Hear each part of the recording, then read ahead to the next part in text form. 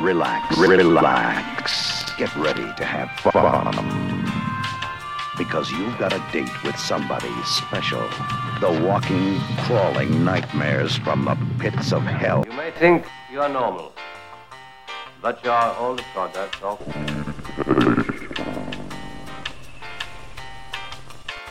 Your ancestors, our ancestors, were freaks. Enter a world of the twisted and deformed. A world of monsters and madmen.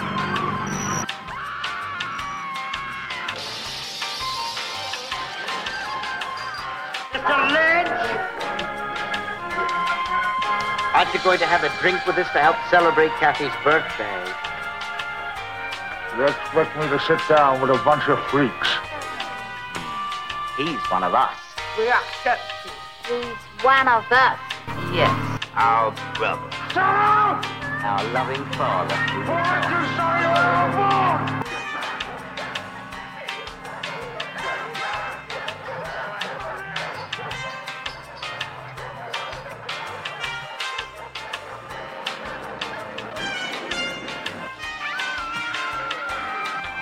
2 million years for man to evolve, and only 24 hours to create the mutations.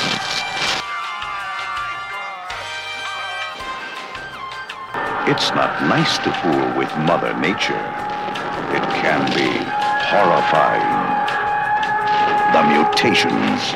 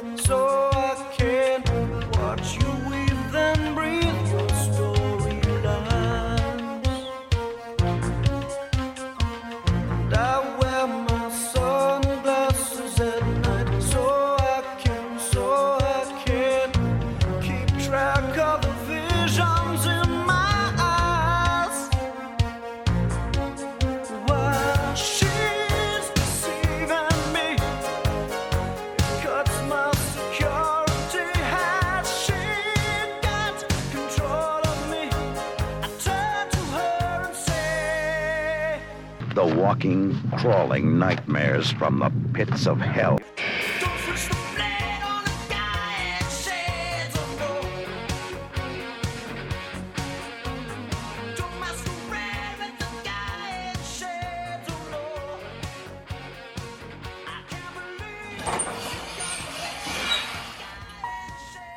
Today's episode of the Plants Are People 2 podcast is brought to you by Corey Hart and the Society for Shady Ophthalmology. Are you 25 to 45? Do passing motorists who may not even have on their high beams see you psychotically screaming into your windshield for them to turn off their effing high beams? Has driving at night really pushed you past your ophthalmological limit into a geriatric state of pure curmudgeonry and you don't know what to do? Are you pissed off at your neighbor Keith who just got a 750,000 lumen light bar installed on his Jeep and on his way home every night, blasts it into your house, lighting your living room up like a supernova jack-o'-lantern? Well, if any of these are true for you, call the Society for Shady Ophthalmology today and we'll send you a free gift of your light-canceling sunglasses for night driving, plus a few nails to throw out in front of Keith's Jeep. 1-800-544-7688. That's 1-800-LIGHTS-OUT. F. Keith. Thank you for tuning in to another episode of the Plants Are People 2 podcast. We're going to talk about Japanese barberry today, common barberry, a hybrid between the two, poor agricultural practices, from the government in the past, the Barberry family in general. Yeah, just some crazy shit that happened with this plant and the United States government. But first, let's just talk about the family. The Barberry family has 3 genera that we'll talk about in New England. Berberis, which Barberry falls into. Podophyllum, Mandrake. This is the snake, I got it on the camera for posterity. And, or mayapple. I think it's a extremely rare or threatened species in Vermont and probably New England in general. And the other one is Cauliphyllum, or the blue cohosh. So we'll talk about the other 2 first, and then we'll get into Barberry, because there's a lot of other things that are related to that are kind of cool. But if you look at the flowers of these, 6 petals. Podophyllum has really big, they're probably called palmate leaves, and the flowers kind of droop down. They're white with the yellow center. They droop down, and I think the roots were probably used for some medicinal purpose at some point. I don't generally see them in the wild, not only because they're rare, but because a lot of them are planted. It was a horticultural plant that was planted a lot. So I have seen them in places, but they're around somebody's house, and I generally think that they're planted, or they're not a native wild population of that genus. The other one is Cauliphyllum, and there's Thalictroides and Gigantea. So one of them is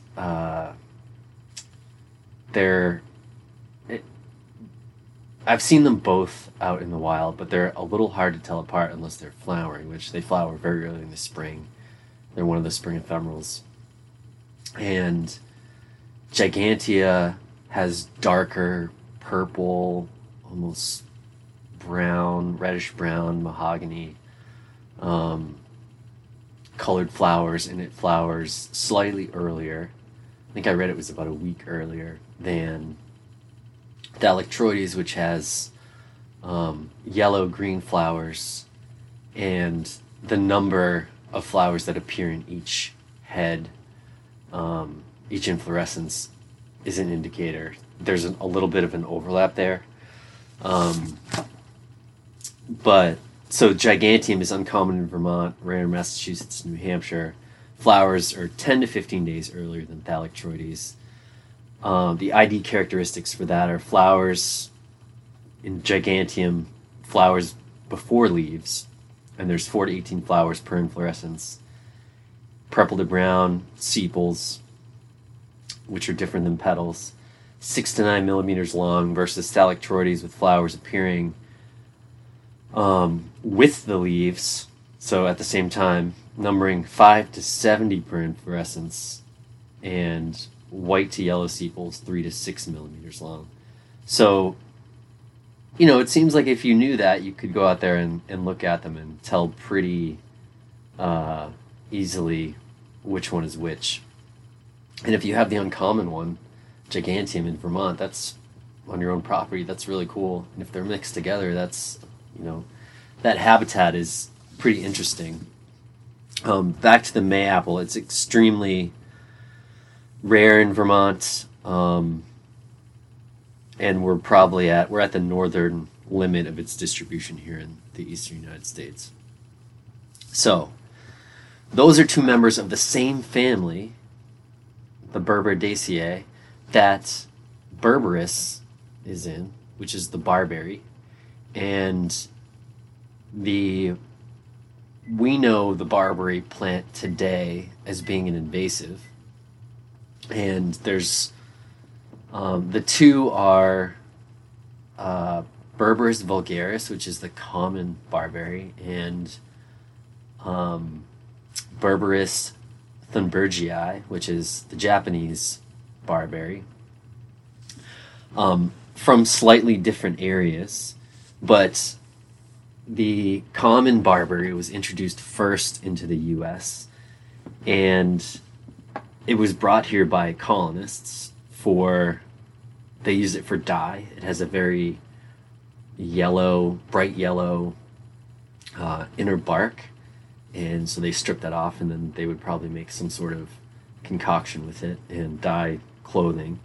Berries were used for jam, and also the purpose of like hedgerows for probably keeping in livestock of some kind. And so excuse me, that plant was brought here because they wanted to use it for these different things, and they soon realized that they were also the big product, or plant that farmers were frequently farming was grain products.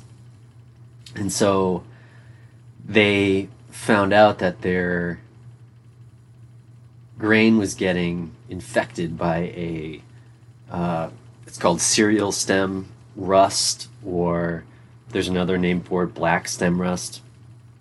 And the life cycle of this fungus is it needs the Berberis plant specifically, and more, it likes the common barberry more than the Japanese barberry. And so the life cycle of this fungus is to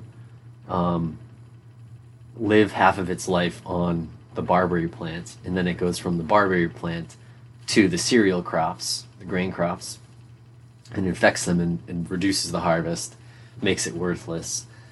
And so in the like 18th century, so early 1900s, it was brought here in the 1600s, but in the early 1900s, there was a lot of states, I think it was like 13 or 15 states, that restricted the planting of common barberry, and there were massive eradication efforts that were put into place between 1918 and 1942, so just after World War I. The stat was 310 million plants were taken out of the ground, and I found a bunch of crazy, like, they're almost like propaganda, but it's just so interesting to see it in relation. It's like domestic propaganda to get rid of these plants, and it's interesting what they say in some of them. I posted them on Instagram, and so you can read through some of them, because they're old cartoons with plants in them, and just the way they portray all this stuff is really funny. This one says, "Help. If you saw an anarchist with a blazing torch in his hand sneaking through the grass to your ripe wheat field, intending to set it on fire, what would you do? If you saw several of his companions in crime sneaking into your granary with oil and matches, what would you do? If you saw a mob of wild-eyed anarchists running amok with firebrands and destructive intent, what would you do? You would shoot first. You would shoot as many of the small group as you could, and you would call for help to exterminate the whole breed. The common barberry is a red-handed anarchist bush. It has a long career of crime behind it. It has a longer and more terrible career of crime before it. If we don't put a stop to it, it has destroyed billions." Let's see what else is here. This is a barberry. So there was a little pamphlet that was handed out called "Destroy the Common Barberry" by E.C. Stackman, pathologist, agent, Office of Serial Investigation, CEREL, formerly in charge of the Barberry Eradication Campaign. There's a picture of an old guy on it with a shovel pulling up a barberry. It says the proper way to remove barberry bushes: dig deep enough to get all the roots. It was from the Farmer's Bulletin, number 1058, United States Department of Agriculture, and contribution from the Bureau of Plant Industry, May 1919. And so that was handed out. The table of contents is loss caused by the common barberry, kill the barberry now, the barberry dangerous wherever it is, the common barberry an outlaw, how Denmark prevented rust epidemics, the evidence against the barberry conclusive, don't let the common barberry run wild, dig the bushes by the roots, the Japanese barberry harmless, how to distinguish the two kinds of barberry, and help. So the interesting thing in this for me was that the Japanese barberry harmless. And when you start looking at these, it's cool that they were putting out these flyers that have basically taxonomic pictures on them that show you how to distinguish the Japanese barberry from the common barberry.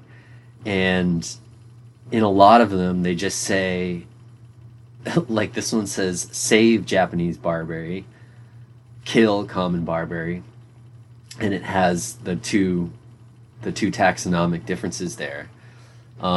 Japanese barberry, very much like a knee-high to the forest floor ground plant, sort of grows like blobs, amorphous shapes, lots of stems coming out of the base of the root mass. The common barberry, much taller. I've seen them over my head, 8-9 feet tall, and also a lot of stems coming out of the base. The leaves are a lot bigger. They have the number of thorns on the common barberry. There's 3 spines underneath a leaf that's much bigger than the Japanese barberry leaf, and it also has a serrate margin.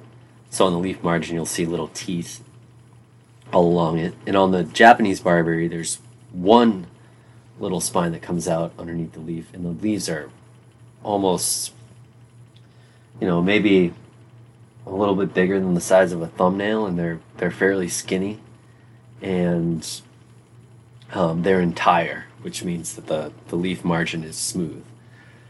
There is a hybrid between these two. It's called Ottawaensis, I believe. Let me just look that up real quick. Ottawaensis, and that's Ottawensis. Actually, on the cover art for the Instagram post for this podcast, for this episode, I put up the picture of the Ottawaensis plant that I found in, I don't remember where that was, somewhere up in Rutland County. But it struck my eye because it was flowering, blooming, way more flowers than I've ever seen on any common barberry, or Japanese barberry for that matter, although Japanese barberry probably flowers more. So that trait probably, just based on the numbers of fruit that I see on barberry plants in the woods, I don't get to see, flowers don't last for that long. But this thing was just flowering everywhere, and they were gorgeous, they were big, really pretty, and I thought it was a common barberry, but when I looked at pictures afterwards, I couldn't find the jagged margin on the leaf that the common barberry should have had. So I started digging into it, and there's a hybrid that occurs between the two species. But so there were these real large scale campaigns.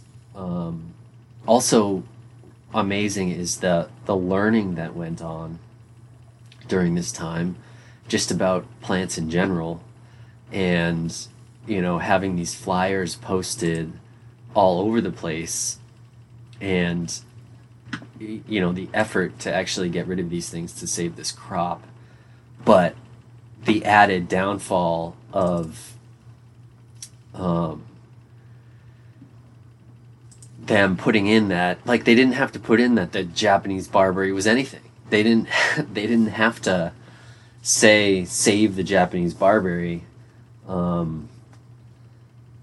They could have just left that out, and they could have just gotten rid of the common barberry. And instead, what they did was they were doing all this effort, but then kind of like, you know, bring something else in, or encouraging people to bring something else in that wasn't going to be ecologically beneficial for the environment in North America. And what you see now is I do see common barberry in hotspots. There will be, if there is a common barberry, there's probably more of them around. Sometimes they're a very small part of a total invasive plant population on a particular property. They're kind of mixed in.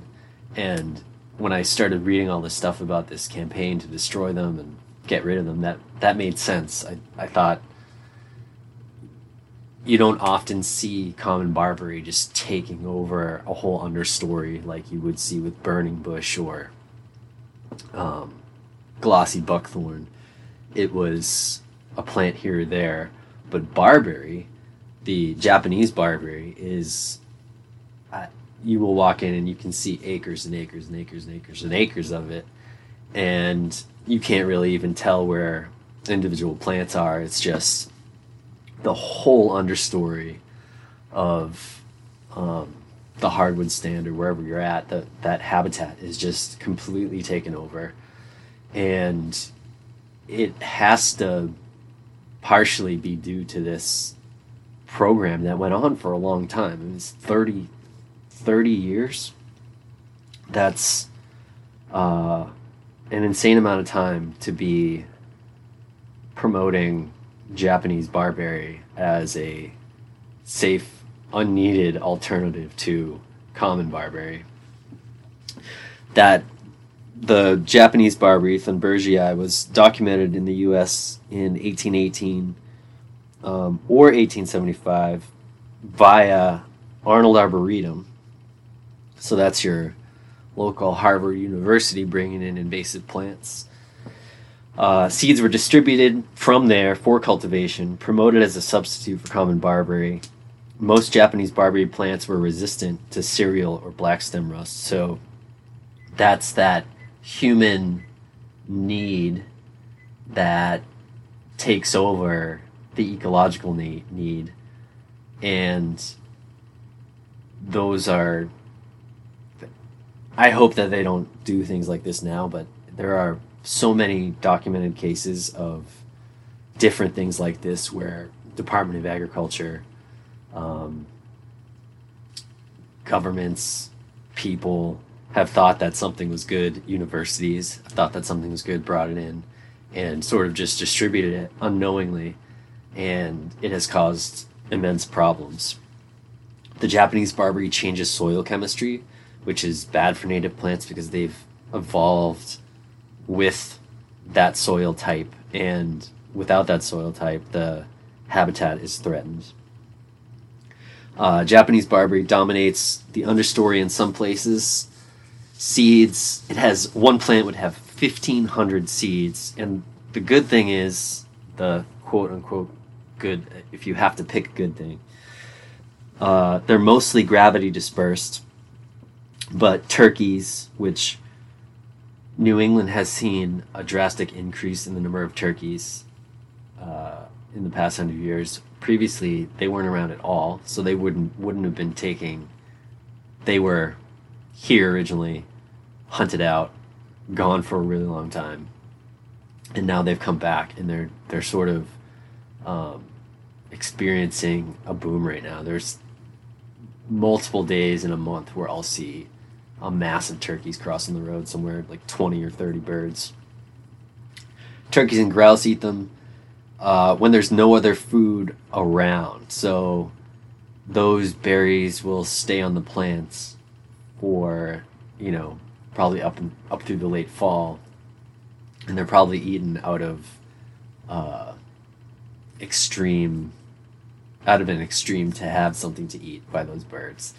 You know, a long winter would probably cause that to happen. And so that's, you have more dispersal with the more ingestion of the Japanese barberry seeds. And the other big thing with barberry is the number of ticks that occur in those habitats because of the barberry. And what the barberry does is it sort of creates a little humidity barrier, you know, on the forest floor. Ticks like a lot of moisture, and they have 2 nymphing cycles, and so the barberries create this little microclimate that they exist in really well. And the other thing is the barberry makes it really hard for birds of prey, owls, raptors, hawks, stuff like that, to see the mice that are on the forest floor and prey on them. So a lot of people make the mistake of thinking that deer ticks have something to do with deer, and it's not deer. It's the... Here, I'll read the exact life cycle for you. Okay, so in the spring, there's eggs that hatch. These nymphs come out, larvae. They attach to a mouse or a bird, have a blood meal. From the summer into the fall, they turn into adults. And then they overwinter. And then in the spring, they lay their eggs again. So the highest, you know, I tend to see ticks out in the field in the spring and the fall. The Lyme disease connection here is the Lyme disease is carried by the white-footed mouse, and the larvae that feed on the white-footed mouse are, again, you know, from the summer when their eggs hatched and they fed on that mouse, got the blood meal, turned into adults, and now they could bite a deer or a fox or a human unless that tick has fed on the mouse as its first blood meal and picked up the Lyme disease, the spirochetes, and then passes it to you. That's how they get it. The deer aren't the reservoir for Lyme disease. It's the mouse, and the mouse acts as the vector to get that Lyme disease into us. And so barberry, whenever I see barberry and I'm walking through the woods, I try to avoid it and not walk through it as much as I can. Sometimes it's very hard. And I have reached down after walking through a barberry patch and pulled off handfuls of ticks off of my gaiters. I usually protect the bottom of my pants by wearing gaiters. It just prevents the insect from getting, the tick from getting up underneath my pants and then getting onto my skin.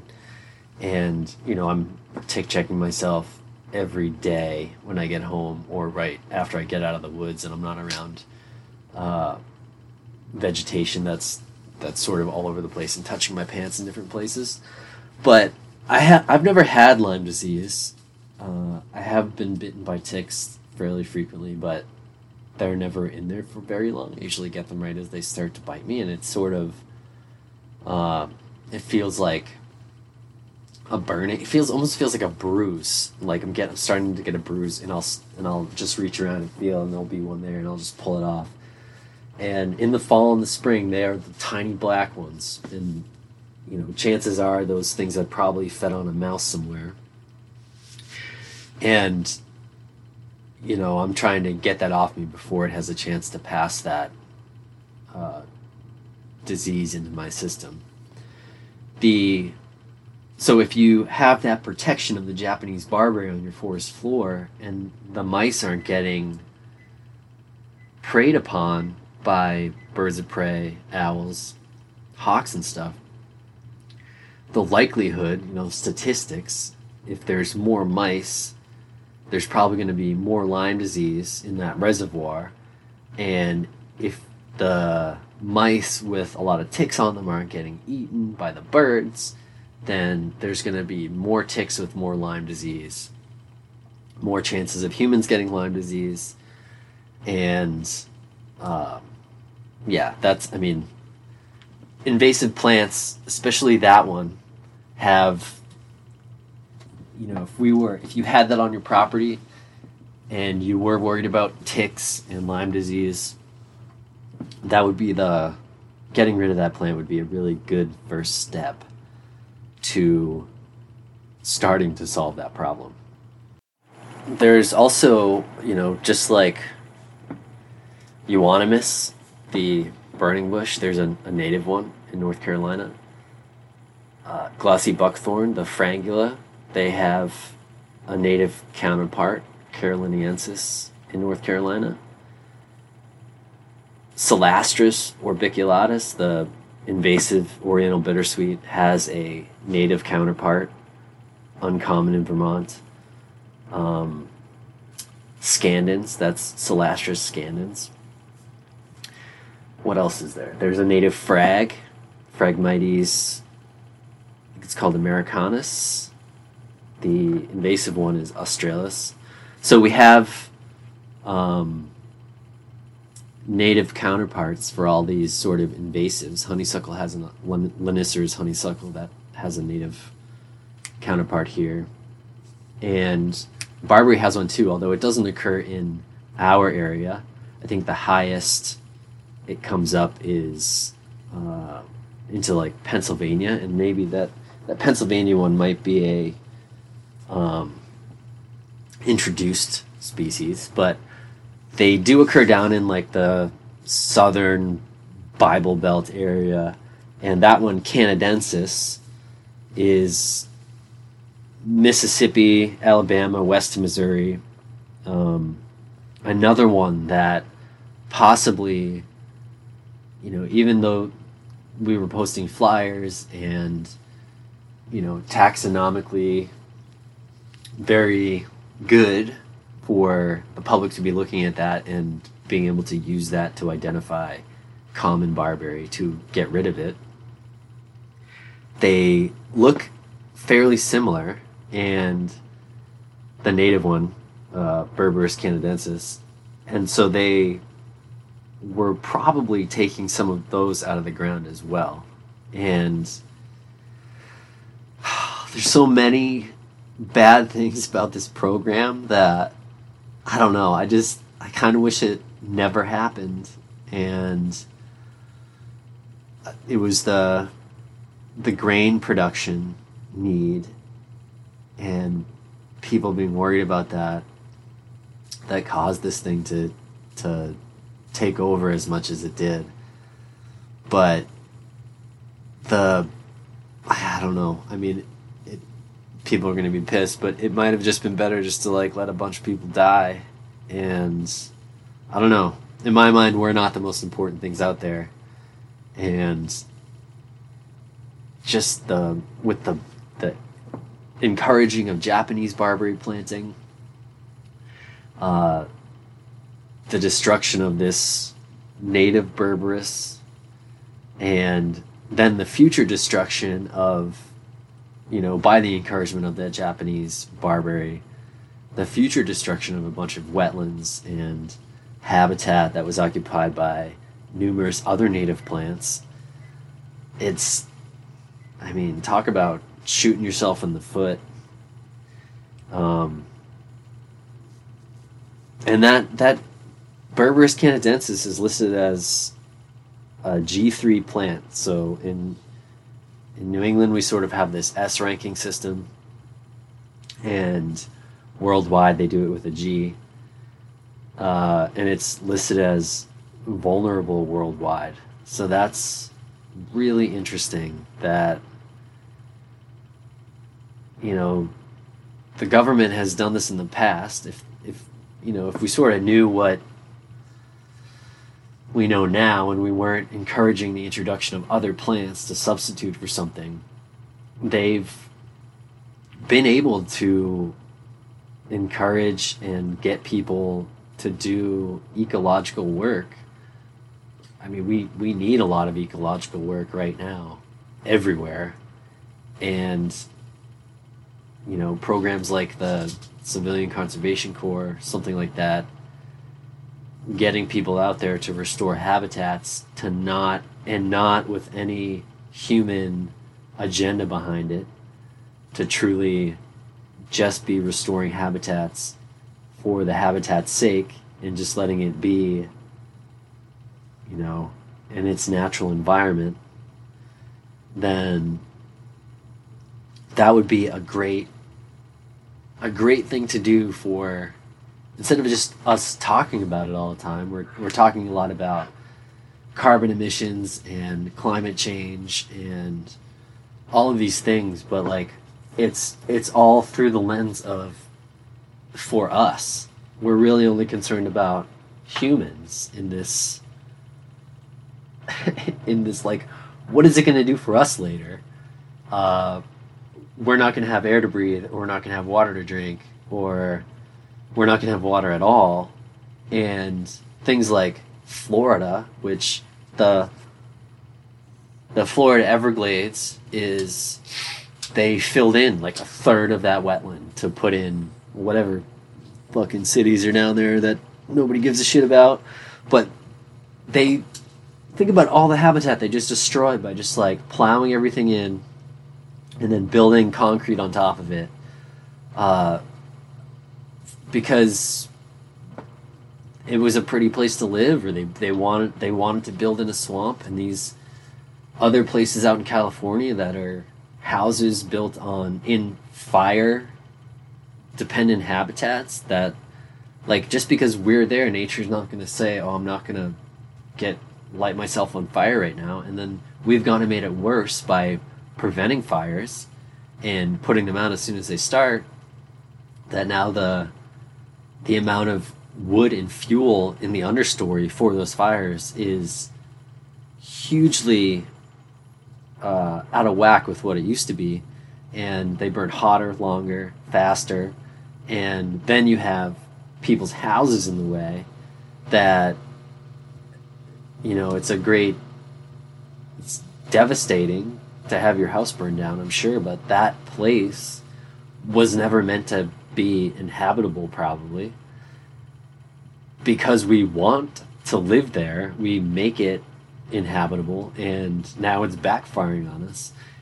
I don't know, this whole thing with the Barberry and, people not really thinking about what's, just putting themselves in front of nature and ecology, and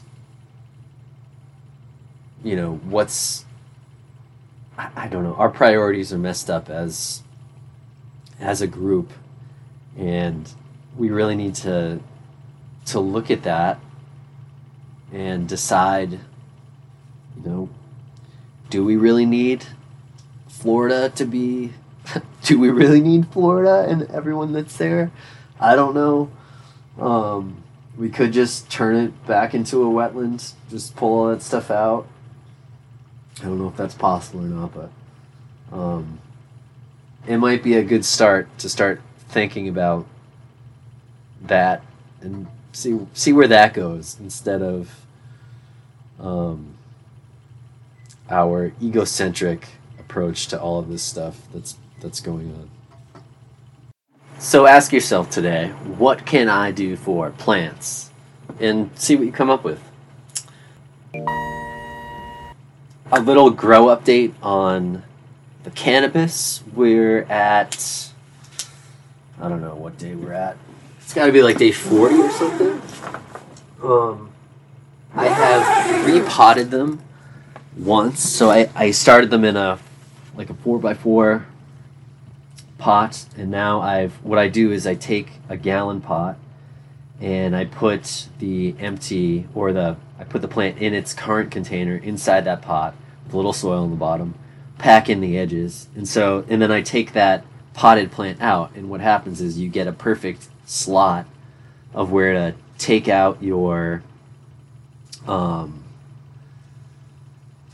plant, and the edges are all defined just like that little rectangle or square, and you can slide it right into your new gallon pot, and there's no root disturbance.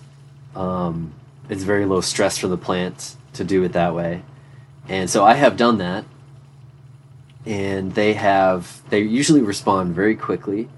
I have a lot of side branches on one of the plants coming up, and so what I'll do is when I get 3, 4, 5 nodes, so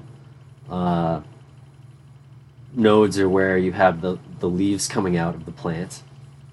The cannabis is interesting. It starts out opposite, and then all of its leaves are opposite, and then when it starts flowering, it goes into flower, it changes to alternate branching, which is kind of a cool, I don't know, if you haven't noticed that before and you're growing some cannabis, check it out when they go into flower. But so I'll wait until the plant is sort of established. Since I just repotted them, I usually wait a week or two before I'll do any other stressful things, even though that was pretty minorly stressful for that plant. I'll just let it put its roots into its new area and get established. And then after those, 3, 4, 5 nodes are there, I'll just pinch off the top one. And so right now you can see where the plant is, if it's about a foot high. And so I have, at the first 2 nodes, I have a bunch of side branches coming out. So I've got really 5 tops on that thing right now. And when I pinch off or cut off the leader, the apical meristem, where all the cell division's happening, it changes the hormones in the plant, tells the plant to, basically the plant is thinking, who's in charge here, and starts putting energy into those other side branches down below. And you see it a lot. If you look at cannabis pics on Instagram or just Google it, you'll notice that there's different methods of that. You can do something called scrogging, which is like sea of green. They do a lot of trimming and bending over the branches, which causes more bud heads. And so instead of having a tree, having a plant like a Christmas tree, you're going to have a plant that's going to be more like a flat on top. Hi, Cece. Hi. You want to go on? And so all of the energy will go into multiple bud heads as opposed to one big nugget and a bunch of small ones. There's a threshold limit on how much topping you can do and how many bud heads actually make sense. Because at some point there's a reduced return on the amount of bud heads out there and how much, because the energy is always going somewhere else. But if you trim it and you have plan on having 10 tops, that's a good number. Eventually I will pot up from a gallon to probably a 3-gallon pot and maybe a 5 or a 10-gallon pot, depending on how much space I have. I have the next episode 6, is going to be with Nathan Buchanan, Wild Bud Natives, Conservation Nursery down in Marshall, North Carolina. He and I got to see him visit his property this past fall, and we went out in the woods, looked at some cool plants. So we'll be talking to him a little bit about his business and some different things that he's done out there in some pretty cool places, and explore penstemons, possibly. We'll probably talk a little bit about some invasive plants, some differences between species that I see in New England versus what I saw down there, and maybe some thoughts on why those things are different or how they're different. So look forward to that. I hope you guys are enjoying the podcast. I'm enjoying doing it.